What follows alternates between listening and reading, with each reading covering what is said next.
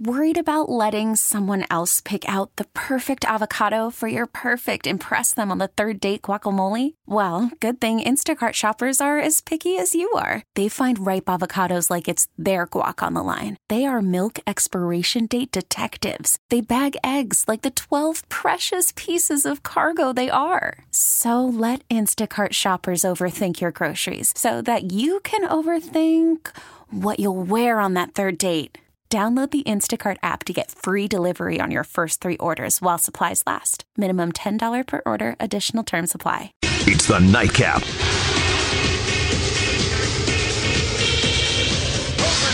what a man. We see him, it's wham, bam. Let's go. Let's go. Listen, never turtle. If you do that, they'll call you Myrtle. Let's go. Let's go. He could dangle, he could score. Who else? Bobby Orr. Let's go. Let's go. Who's the best? I often ponder. Right now it's Stevie Wonder. Let's go. Let's go. Blue, what a pop. Oh, how she loves the Stanley Cup. Hockey man is what I am. Let's go. Listen to what I say. Play that game the Canadian way. Hockey man is what I am. Let's go. It's the Nightcap on WGR Sports Radio 550. There's your dose of a painfully awful Don Cherry rap from about 25 years ago.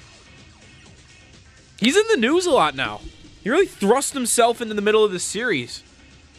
He called the Hurricanes a bunch of jerks all season. Now the Hurricanes are in the conference finals. He called them front-running fans, which, they kind of are. Not going to lie. And he's also, like, the biggest Bruins bandwagoner. Not bandwagoner, I mean, he coached the team. But he's a flag bearer for the Bruins, essentially. And they're the ones who are playing Carolina in the conference finals, and now they're crushing them. So he's right in the middle of this thing. It's been interesting. Boston, man, I can't stand how they just keep walking into these great teams. How are they getting so lucky? It's not luck, I know, but you grew up a Boston sports fan the same age that I am, and I've got 5 playoff appearances, 2 years in what? Let's go back. I'm 23 years old. I can probably go back to when I was 5 or 6, remembering stuff and remembering watching the Sabres and Bills. That's 18 years. That's 36 seasons of Bills and Sabres. And they've won 36 seasons. They've won playoff games in 2 of them, or playoff series. They've had success in the playoffs in 2 of 36 seasons. No cup appearances, no championships, and I got Boston fans probably my age walking around with 6 Super Bowls from the Patriots, and what are the Red Sox up to? 4 World Series in that time, 3. The Celtics have 1, the Bruins have 1, and here they come again. Maybe they'll get another one. Just got pesky Carolina in front of them, and then whoever comes out in the West, and there would be another parade for a Boston sports fan. I hate them. I can't stand how that city just has loads and loads and loads of success and then acts like jerks at the same time.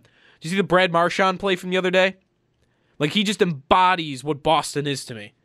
Justin Williams skating towards the bench to go off for a change, and here comes Brad Marchand with Justin Williams not looking, cross-checks him up near the throat, and then when Justin Williams gets up and wants to grab him and try to, at least let him know, hey, you are not going to do that, and he gets the penalty. That's just kind of how it goes. And that's kind of just, that embodies what Boston sports is to me. It's just that one play that happened with Williams and Marchand in, I think it was game 1, or maybe it was game 2. Yesterday, just a slaughter, 6-0 by the Bruins. The Bills made a signing today. Lee Smith is back. Former Bills tight end is now a current Bills tight end. And he is like a block sled. I mean, he's a blocker. Hey, I had to look how bad his numbers were in the receiving game, like how bad they actually were. He has less than 400 yards and 7 touchdowns in 8 seasons. He's essentially an offensive lineman out at tight end. So I'm not really, I'm kind of questioning that signing because I don't know where it leaves you at tight end. Are you going to keep 4? Because you know that Tyler Kroft's on the team. You signed him to pretty sizable money, I would say, for him and free agency. You drafted Dawson Knox in the 3rd round. He better make the team. He's a 3rd-round pick, so he should be there. That's 2. You just signed Lee Smith to a deal that gives him guaranteed money. He should be there, too, as a 3. And then there's Jason Kroom sitting there, and I kind of liked Jason Kroom last year. He's not going to give you much as a blocker, but I should be able to find that. I shouldn't need that too much. Kroft is a good blocker. He should provide me enough in that regard. And to think that I need 2 guys at tight end that are just basically going to be blockers. I mean, Kroft is going to give you more, obviously, than Lee Smith is, but he's not like he's some dynamic pass catcher either. And you better hope Dawson Knox becomes that then, because I don't know what you're getting out of tight end. Kroom, I just like the speed and the versatility and the vertical threat that he can possess from the tight end position. I mean, he's not great by any means, but he's good. I think he's good. Maybe he does make the team. We had a texter earlier. There was no name on it, so I can't give proper credit. But a texter earlier had a thought about. I think it was while Sal was on with Chopin the Bulldog. They were going through the tight end position. Like, okay, who makes the team here? And are they going to keep 4? Well, they could keep 4, but not Pat DeMarco. Carry no fullback. It's been done a million times, where you just have a tight end. Whenever you have a fullback in the game, which isn't that often anyway, you just have Lee Smith do it. Just have him play fullback once in a while. Or have Kroft do it. He's athletic enough. So I don't know that you need to keep... I wouldn't want them to keep all 4 of those tight ends, plus Patrick DeMarco as a fullback. I would be intrigued to see if you could go for 4 tight ends. And if it's going to be down to Jason Kroom or DeMarco, I would want them to keep Jason Kroom. Fullback's not that important. You can fill that with a tight end. You should be able to. So that's my thought on that. And Lee Smith got me thinking about kind of when he was here, and then, here comes the report that E.J. Manuel is retiring. And he's an interesting time as a Bills fan because it wasn't that long. I mean, he only got 14 games in as a Bills starter before he was, or was it was less than that? More than that? He started that first season, and then he got 4 games in the next year. And that was it. Kyle Orton after that. And he never really reestablished himself. So it's almost interesting how his career fell off. Because even some of the other former Bills, like Trent Edwards hung around as a backup for a good amount of time. J.P. Lossman, I mean, is he on a first-name basis with Buffalo Sports Fan? When I say J.P., do you know? I guess Dumont's also in the mix, so maybe I should say Lossman. He hung around for a really long time as a backup. I mean, he was Seattle's backup when Marshawn Lynch had that insane touchdown run against the Saints, because I always see him on the sidelines when I watch the highlight. He was on the Dolphins for a while. Like, Fitzpatrick was the Bills starter. Here, he's still going. Manuel, it's funny, like, all those Bills quarterbacks, they kind of hung around as a backup, and Manuel it didn't happen. Not even as a backup. And that should just really show how bad that draft class was. It's not even about, to me, the Bills making the pick. I mean, that's why part of me is very skeptical of Brandon Beane and Sean McDermott. Because, yes, it all sounds good, it all sounds nice, but there has not been the execution yet. And you can be optimistic the execution is going to come where they're going to be a consistent playoff team and that this is the right head coach and this is the right general manager. But it's hard for me to completely buy into that when your combined record at this point is worse than what Rex Ryan was in 2 years. But parts of me are optimistic, and they strike me as a tandem that would not draft. Like, they wouldn't have made the E.J. Manuel pick to me. They wouldn't have rushed themselves into, hey, we have to pick a quarterback, so we are going to do that here. Allen, to some extent, was a little bit of that, but to me, the class was so deep and the class was so hyped up and so good that really, as long as you ended up with one of those guys, like, that was going to be the right decision. As long as you ended up with one of those guys last season, even if it ended up being Rosen or Lamar Jackson. And I'd like to think that what they have in Sean McDermott and Brandon Beane is not what they had at the time with, I think Buddy Nix would have been at the helm in that draft, where here comes the quarterback class. It's not that good, but we have to take a quarterback. Like, it's about time. We got to take one. So we're going to take EJ Manuel because we think he's the best of the bunch. And even though we don't think the bunch is very good, we have to take one, so we're going to do it. And the part of me that's optimistic about what McDermott and Bean are is they don't strike me as a tandem that would have done that. That they would have been or felt like they were forced to make a decision like that. And the Bills did that once upon a time. And Sal tweeted out the careers of that draft class, and it is just so bad. It's so bad. Manuel actually might have the best career of them. It's debatable. They all stink. So Manuel is the first pick, 16th overall, 18 games started, a 6-12 record, not good. Less than 4,000 yards, which is really not good for playing 18 games. 20 touchdowns, 16 interceptions. By today's NFL standards, that's not that good. Geno Smith, right after that. He's played 31 games. It's the most in the draft class. A 12-19 record, also not good. 6,000 yards, a little over 6,000 yards.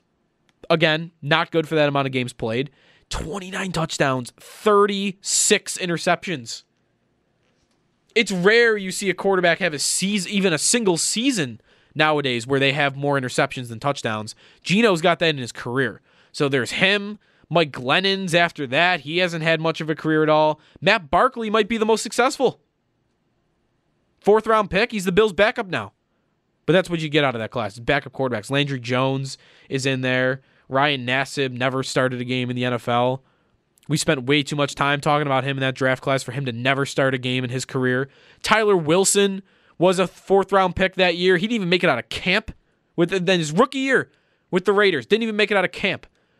And that's pretty much it for the list. Like, you wouldn't have heard of any other guy on there. So Manuel always seemed like a good guy. He also, the one thing I remember, the first time I think I really saw Manuel. And I think it was probably like a college game. And I just remember the way he released the football. And it just seemed like there was no velocity on the ball coming out of his hands. His arm would move fast, but once the ball left, it was like there was nothing on it. And I know that was kind of like maybe my eyes deceiving me just because of what his motion was. But the dude seemed like he had no velocity on the football. And I don't know how you're supposed to be a successful NFL quarterback when you've got to throw only touch passes. So I never thought he was going to be that good. I thought at best he was going to be an average quarterback in the league, and he fell well short of even those expectations. So wish him the best, but I think it should say something when all the Bills quarterbacks that have come through here as starters at least carved out a nice solid career as a backup, and Manuel couldn't even do that once his time at Buffalo was done. 803-0550 is the phone number. I want to get back into Ralph Kruger a little bit when we come back. Jack Michaels, as well as your calls. Jack Michaels, the play-by-play man for the Oilers, was on with Howard and Jeremy. We'll play that back as we roll along. And I want your thoughts on Ralph Kruger, the candidate for the Sabres, because he is got to be the front runner at this point. I'm not going to do another odds list. A couple people have asked me for that on the text line and on Twitter, because I've been putting some, basically, me guessing at what the odds are for Sabres head coach are. And at this point, I mean, you can only really have 2 names on the list. Like, what are the odds? This is a better question. What are the odds that it's not going to be Dave Tippett or Ralph Kruger? Because I don't know who else it would be. Martin's out. Richards is out. I haven't seen anything anywhere or heard anything anywhere that Chris Taylor is even remotely in consideration for this job. Maybe it would be Sheldon Keefe. Because I guess we can't know that he is not or that he wouldn't take this Sabre job. It seems like it's more speculation on that at this point. So Sheldon Keefe is still an idea that I guess you can't completely rule out, and I love that idea. He was my 1A, 1B guy with Ricard Gronberg, and now that Gronberg's out, I guess Keefe, if you want to say he's still somewhat in the mix, he would be my number 1 guy, followed by Kruger and Tippett. But I'm glad that I'm even at a point where those are the only 3 names I'm even listing, because I like the idea to some extent of all 3 of those guys.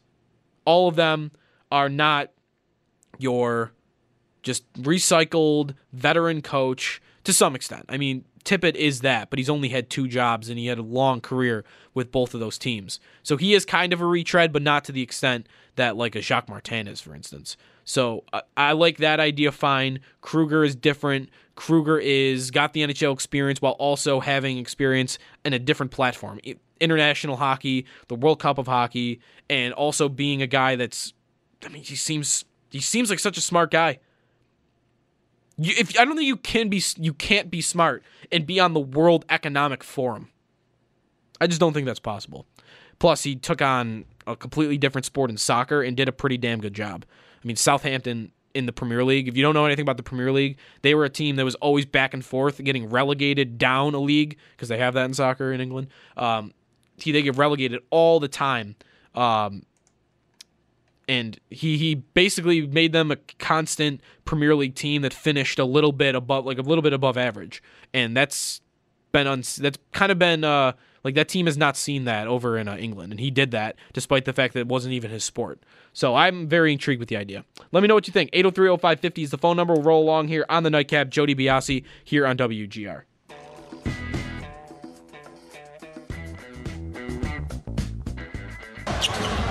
It's off to Leonard, defended by Simmons. Is this the dagger?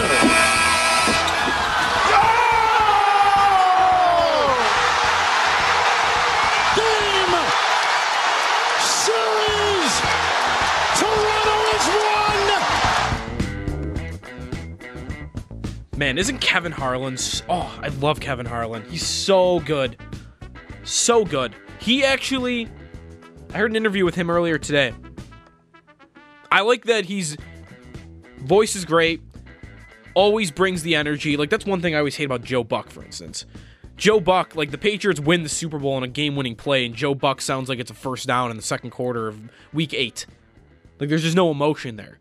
And not only does Kevin Harlan bring you that, not only in the NBA, but in the NFL, but he doesn't take himself too seriously. He lets the moment breathe. After that call there, where he says Toronto has won, I think it was 1:39 before he said anything else.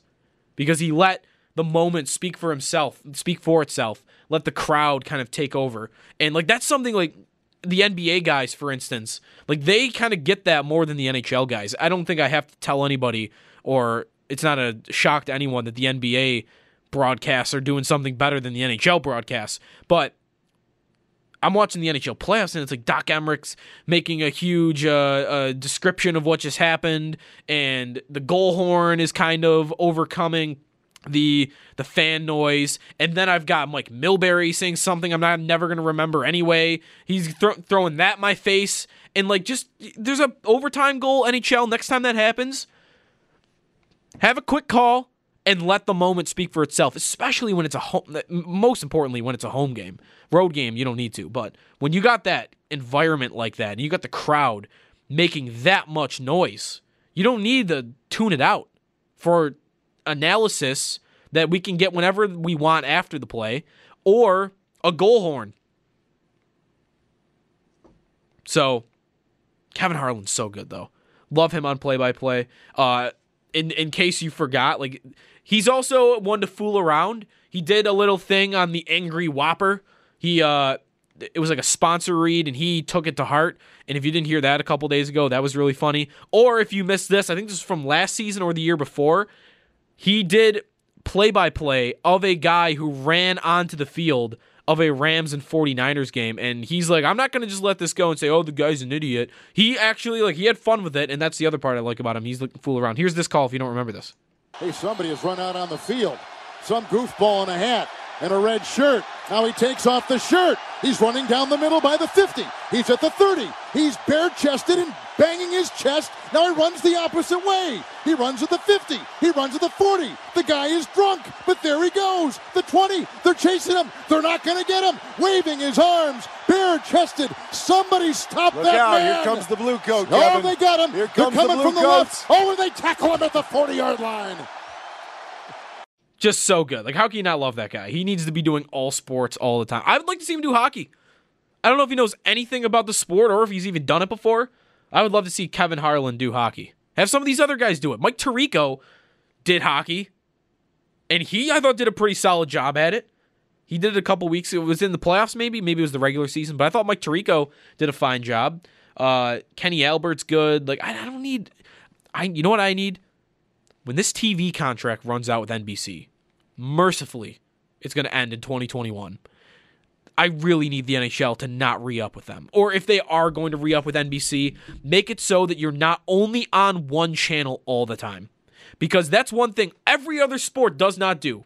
The NFL is on every sports channel you can think of. CBS, Fox, ESPN, NFL Network. Like, they're NBC. They're on all the channels. NBA, they're on ESPN and they're on TNT. Baseball is all over the place. It's on Fox. It's on ESPN.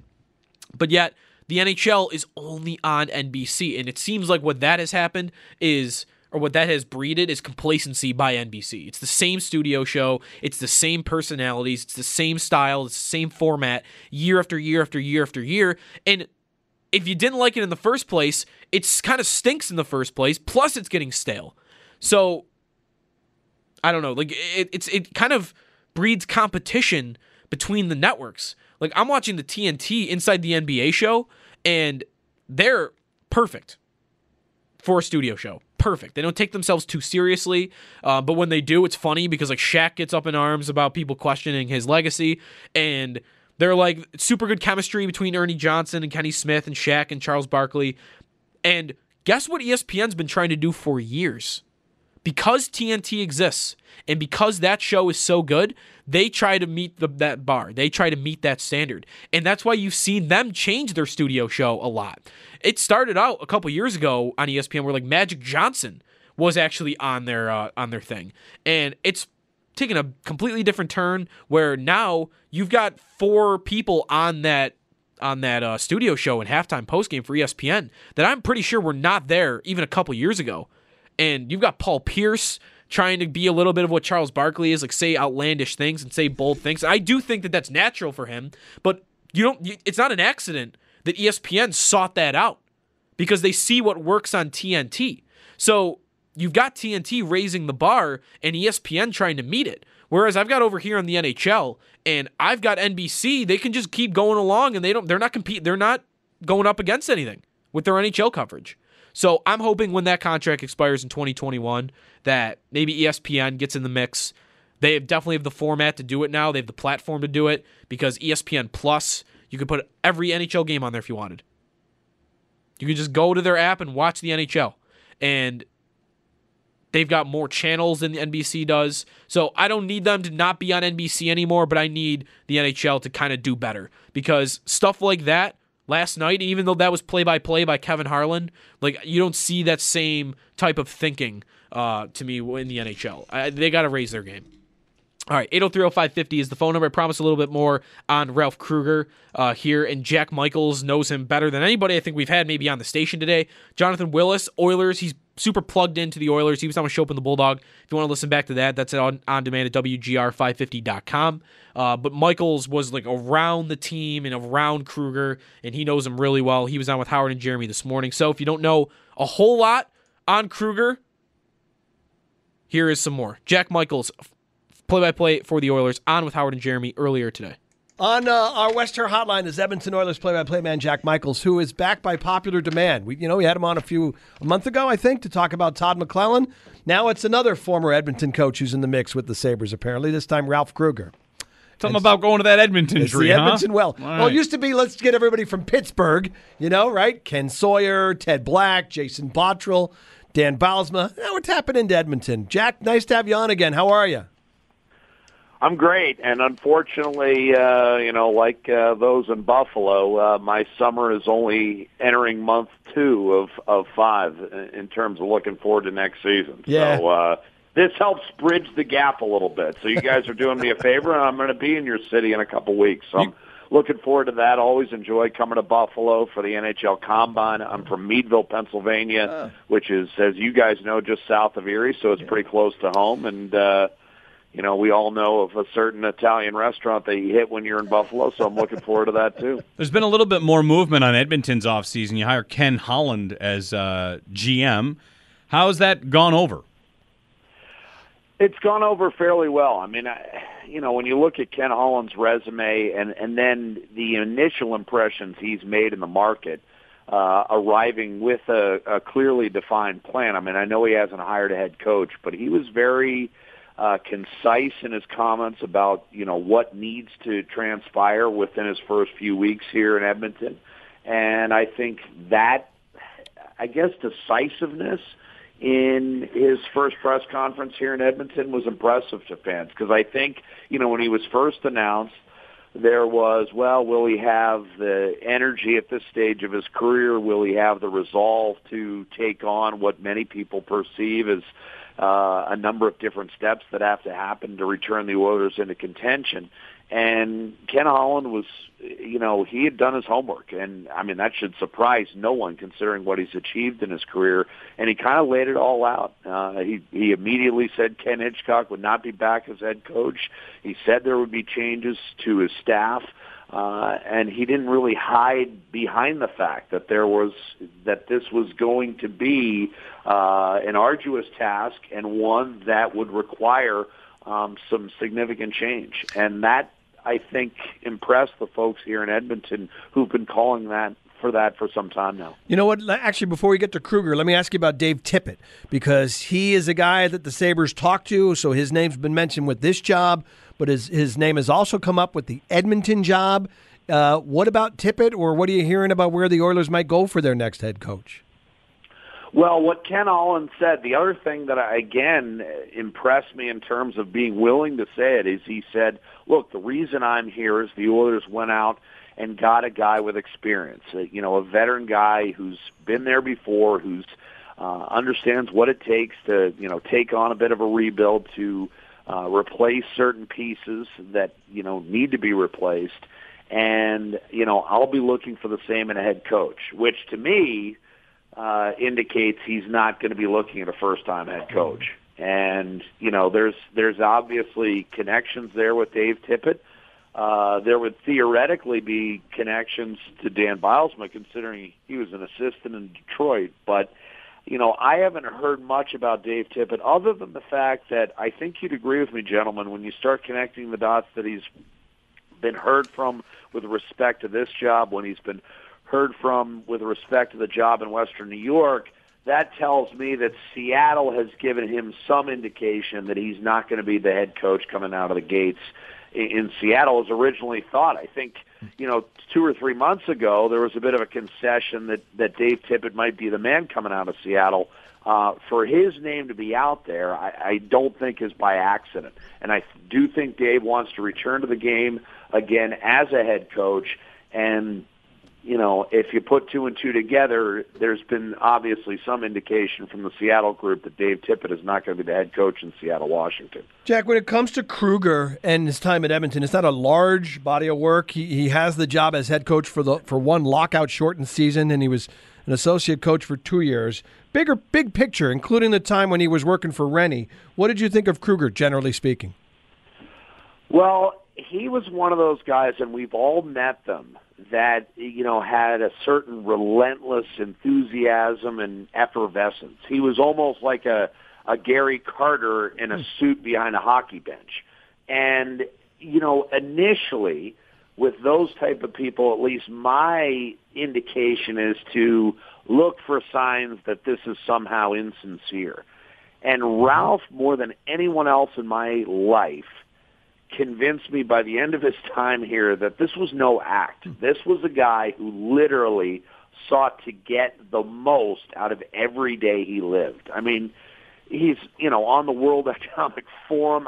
He's a guy with other interests beyond hockey, but it does not compromise anything he does in the game of hockey. He just is one of those guys that I'm telling you, if he sleeps 4 hours a day, I'd be shocked. He just attacks every day, and instead of, again, the initial inclination is to somehow find a way to denigrate a guy like that, you eventually come away impressed and almost admiring and somewhat a little jealous of, geez, I wish I was able to get that much out of every day of my life instead of, maybe sitting there like a bump on a log and watching sports for 6 hours. That's not what this guy is going to bring to any job he takes. And you mentioned it, lockout shortened campaign. He didn't have a training camp here. He inherited a club that was riddled with holes, especially on the defensive side of the puck. And with 12 games to play, the Oilers were in a playoff spot. And they dropped 10 of 12 and fell out of it, and it ultimately, along with apparently a stunningly good interview that Dallas Aikens had in connection with being Ralph's associate coach. That's the thing people forget is Dallas Aikens, when he interviewed with Edmonton, he was interviewing for an assistant job under Ralph Kruger, not the head coaching job. Ralph hadn't been dismissed by that. But Dallas Aikens apparently, through the course of his job interview, impressed the Edmonton brass to the degree where all of a sudden they started thinking, well, maybe we want this guy as our head coach. Well, and in retrospect, that turned out to be a pretty significant mistake. I'm sure you guys saw the article recently where Dallas Aikens said, I quote-unquote bleeped it up when I came to Edmonton. And Ralph Kruger didn't really get a shot here. And I think the fact that the club was in playoff contention, and admittedly in a lockout-shortened campaign, there's no way to tell whether or not that club would have plummeted to significant depth had there been an 82-game campaign that season. But I think considering without a training camp, he did an admirable job, and I would certainly, if you're a full-time professor, you would grade that as an incomplete, not a failure here in Edmonton, because I don't think we really had any indication of what Ralph Kruger could do with an actual full season and a full year to reach his charges as the head coach rather than just being the go-between, the associate that he was under Tom Rennie. All right, on that note, I'm up against the break, but let me squeeze in a real quick one here. The last question would be, again, based on a short season, what do you think his strengths were or can be as a head coach? Reaching the younger players. And again, Edmonton is much like Buffalo in that way, in that for seemingly years now, the most talented players on the roster have been the younger players. Look at Nail Yakupov's numbers under Ralph Kruger. I mean, he was a legitimate NHL player under Ralph Kruger, and he had a couple of big games at the end of the year that kind of pumped up his numbers a little bit. But Nail Yakupov was a guy that Ralph Kruger was getting something out of. Justin Schultz was a player that Ralph Kruger was getting something out of. And those players spiraled downhill quickly under Dallas Aikens and eventually had to leave Edmonton. And Schultz is go on to flourish in Pittsburgh. Nail went back to the KHL, but we'll never know how he might have developed under Ralph Kruger. I felt his communication, especially with the younger players, was superb. Jack, thanks again. Thank you for giving us your time on the show. Absolutely. Always a pleasure. And again, looking forward to coming to your area here in a couple weeks for the Combine. Enjoy your time here. There is Jack Michaels with Howard and Jeremy earlier today, right here on our station. A lot of Ralph Kruger talk today, and I'm hoping that this is the last guy that we're going to have to talk about. We've gone through a bunch. Todd McClellan started it off. We've had Chris Taylor talk. Who else? We've had a bunch. Jacques Martin, which was just the worst possible idea. Ricard Gronberg, who even came on our station himself. And now we're at Ralph Kruger, Todd Richards too, a little bit in between. Now we're at Ralph Kruger and Dave Tippett as well. So there's been a bunch of names, but it's been a pretty quiet coach search. Certainly different than last time. Like we all pretty much knew, I think, who the main candidates were right away. We didn't have a guy seriously coming into the mix a month in. Like that didn't happen last time. It was Housley, and we thought it was Rick Tocchet. That proved to be false. And Jacques Martin. Like that was it, and that was always going to be it. Now this has been all over the place, and it's got to keep your attention, I guess, for the coach search at some point. It's also keeping your mind off. Maybe Bottrell's doing this on purpose, and if he is, evil genius, Jason Bottrell. If he did this on purpose, I'm not thinking he did, to kind of draw out the coach search, to put the Jeff Skinner conversation on the back burner, make everyone forget a little bit that we've got our leading goal scorer's contract expiring in less than 2 months, then he did a pretty good job, because it's amazing that it's May 13th and your only 40 goal scorer in a decade is unsigned and no one's talking about it. None of us. No one's thinking about it. There isn't any. We're not asking. Elliot Friedman was on with the Instigators today for 30 minutes, and I'm pretty sure they didn't ask one Jeff Skinner question. We'll get there for sure, because that is the next thing. After they hire a coach, the next thing is, are you going to re-sign Jeff Skinner? And if you're not, what are you doing to try to replace that? We'll get into that a little bit more before we get out of here. Some NBA talk as well. Game of Thrones as well. Spoiler alerts ahead. I got to get my thoughts on last night's episode. It's the Nightcap with Joe DiBiase here on WGR.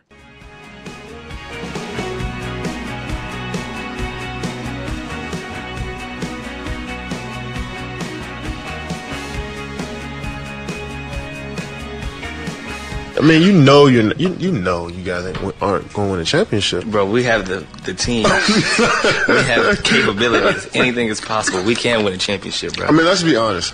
Bro, we can win a championship. Anything is possible. I just need. I need more. I mean, I like y'all. I like the two. I like y'all too. You're hard to stop. But I mean, come on. So if you don't know what that is straight from CJ McCollum of the Portland Trailblazers podcast called Pull Up. It's actually a super good podcast. I'm not a big podcast listener, but that's one of the ones I got subscribed to. That's him with Kevin Durant from this past summer before the season. That's Durant saying, kind of joking, like laughing at him, thinking he can win a championship. And it's funny how those two teams are playing in the Western Conference Finals. Durant probably will not be playing in the first two games, the first for sure, and he's unlikely to play in the second.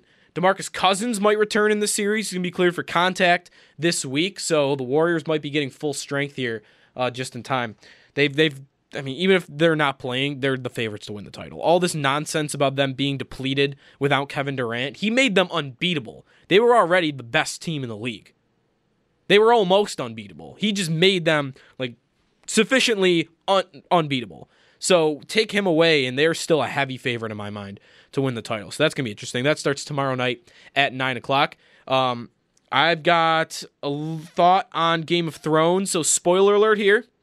If you haven't seen the episode yet, first of all, you've had 24 hours, and it's a TV show. So you probably haven't escaped this far anyway.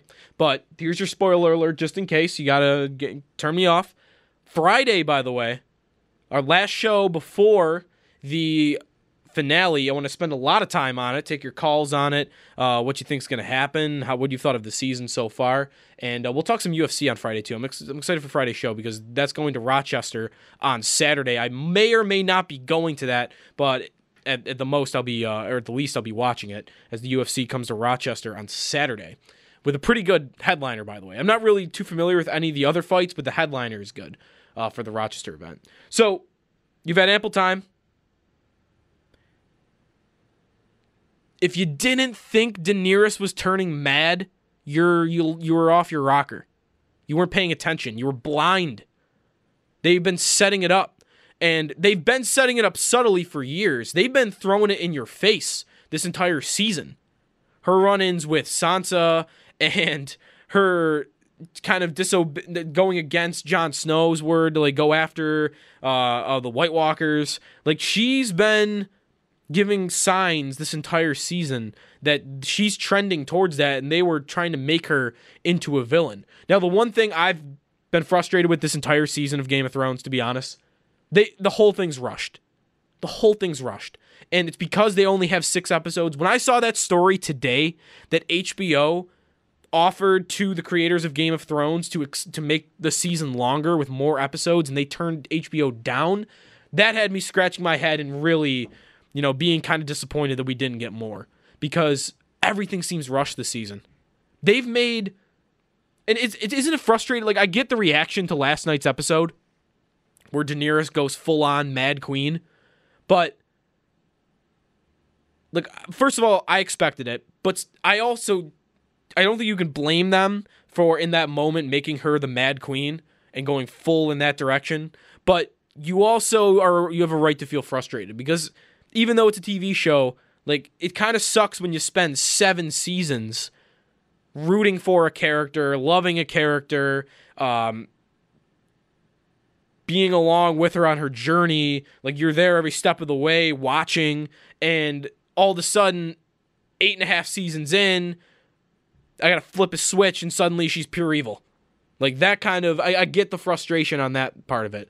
especially since Tom Sitch had a hilarious tweet last night, former producer here at WGR, that everyone that named their dogs or their children Khaleesi, it kind of stinks now, right?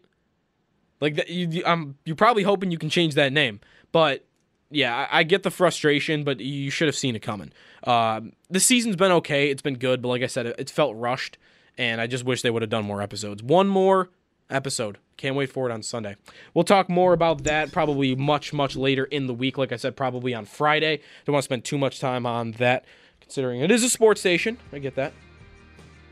Sabres coach search continues. Hopefully we'll have a candidate or we'll have a hire by the end of the week.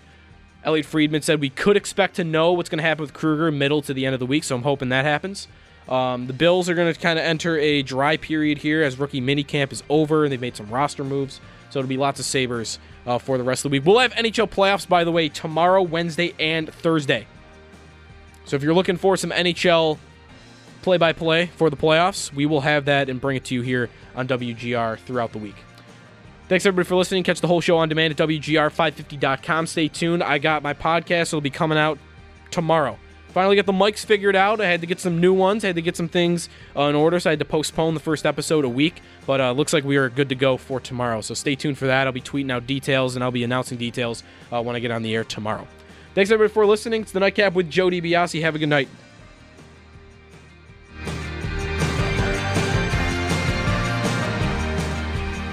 We get it. Attention spans just aren't what they used to be. Heads in social media and eyes on Netflix. But what do people do with their ears?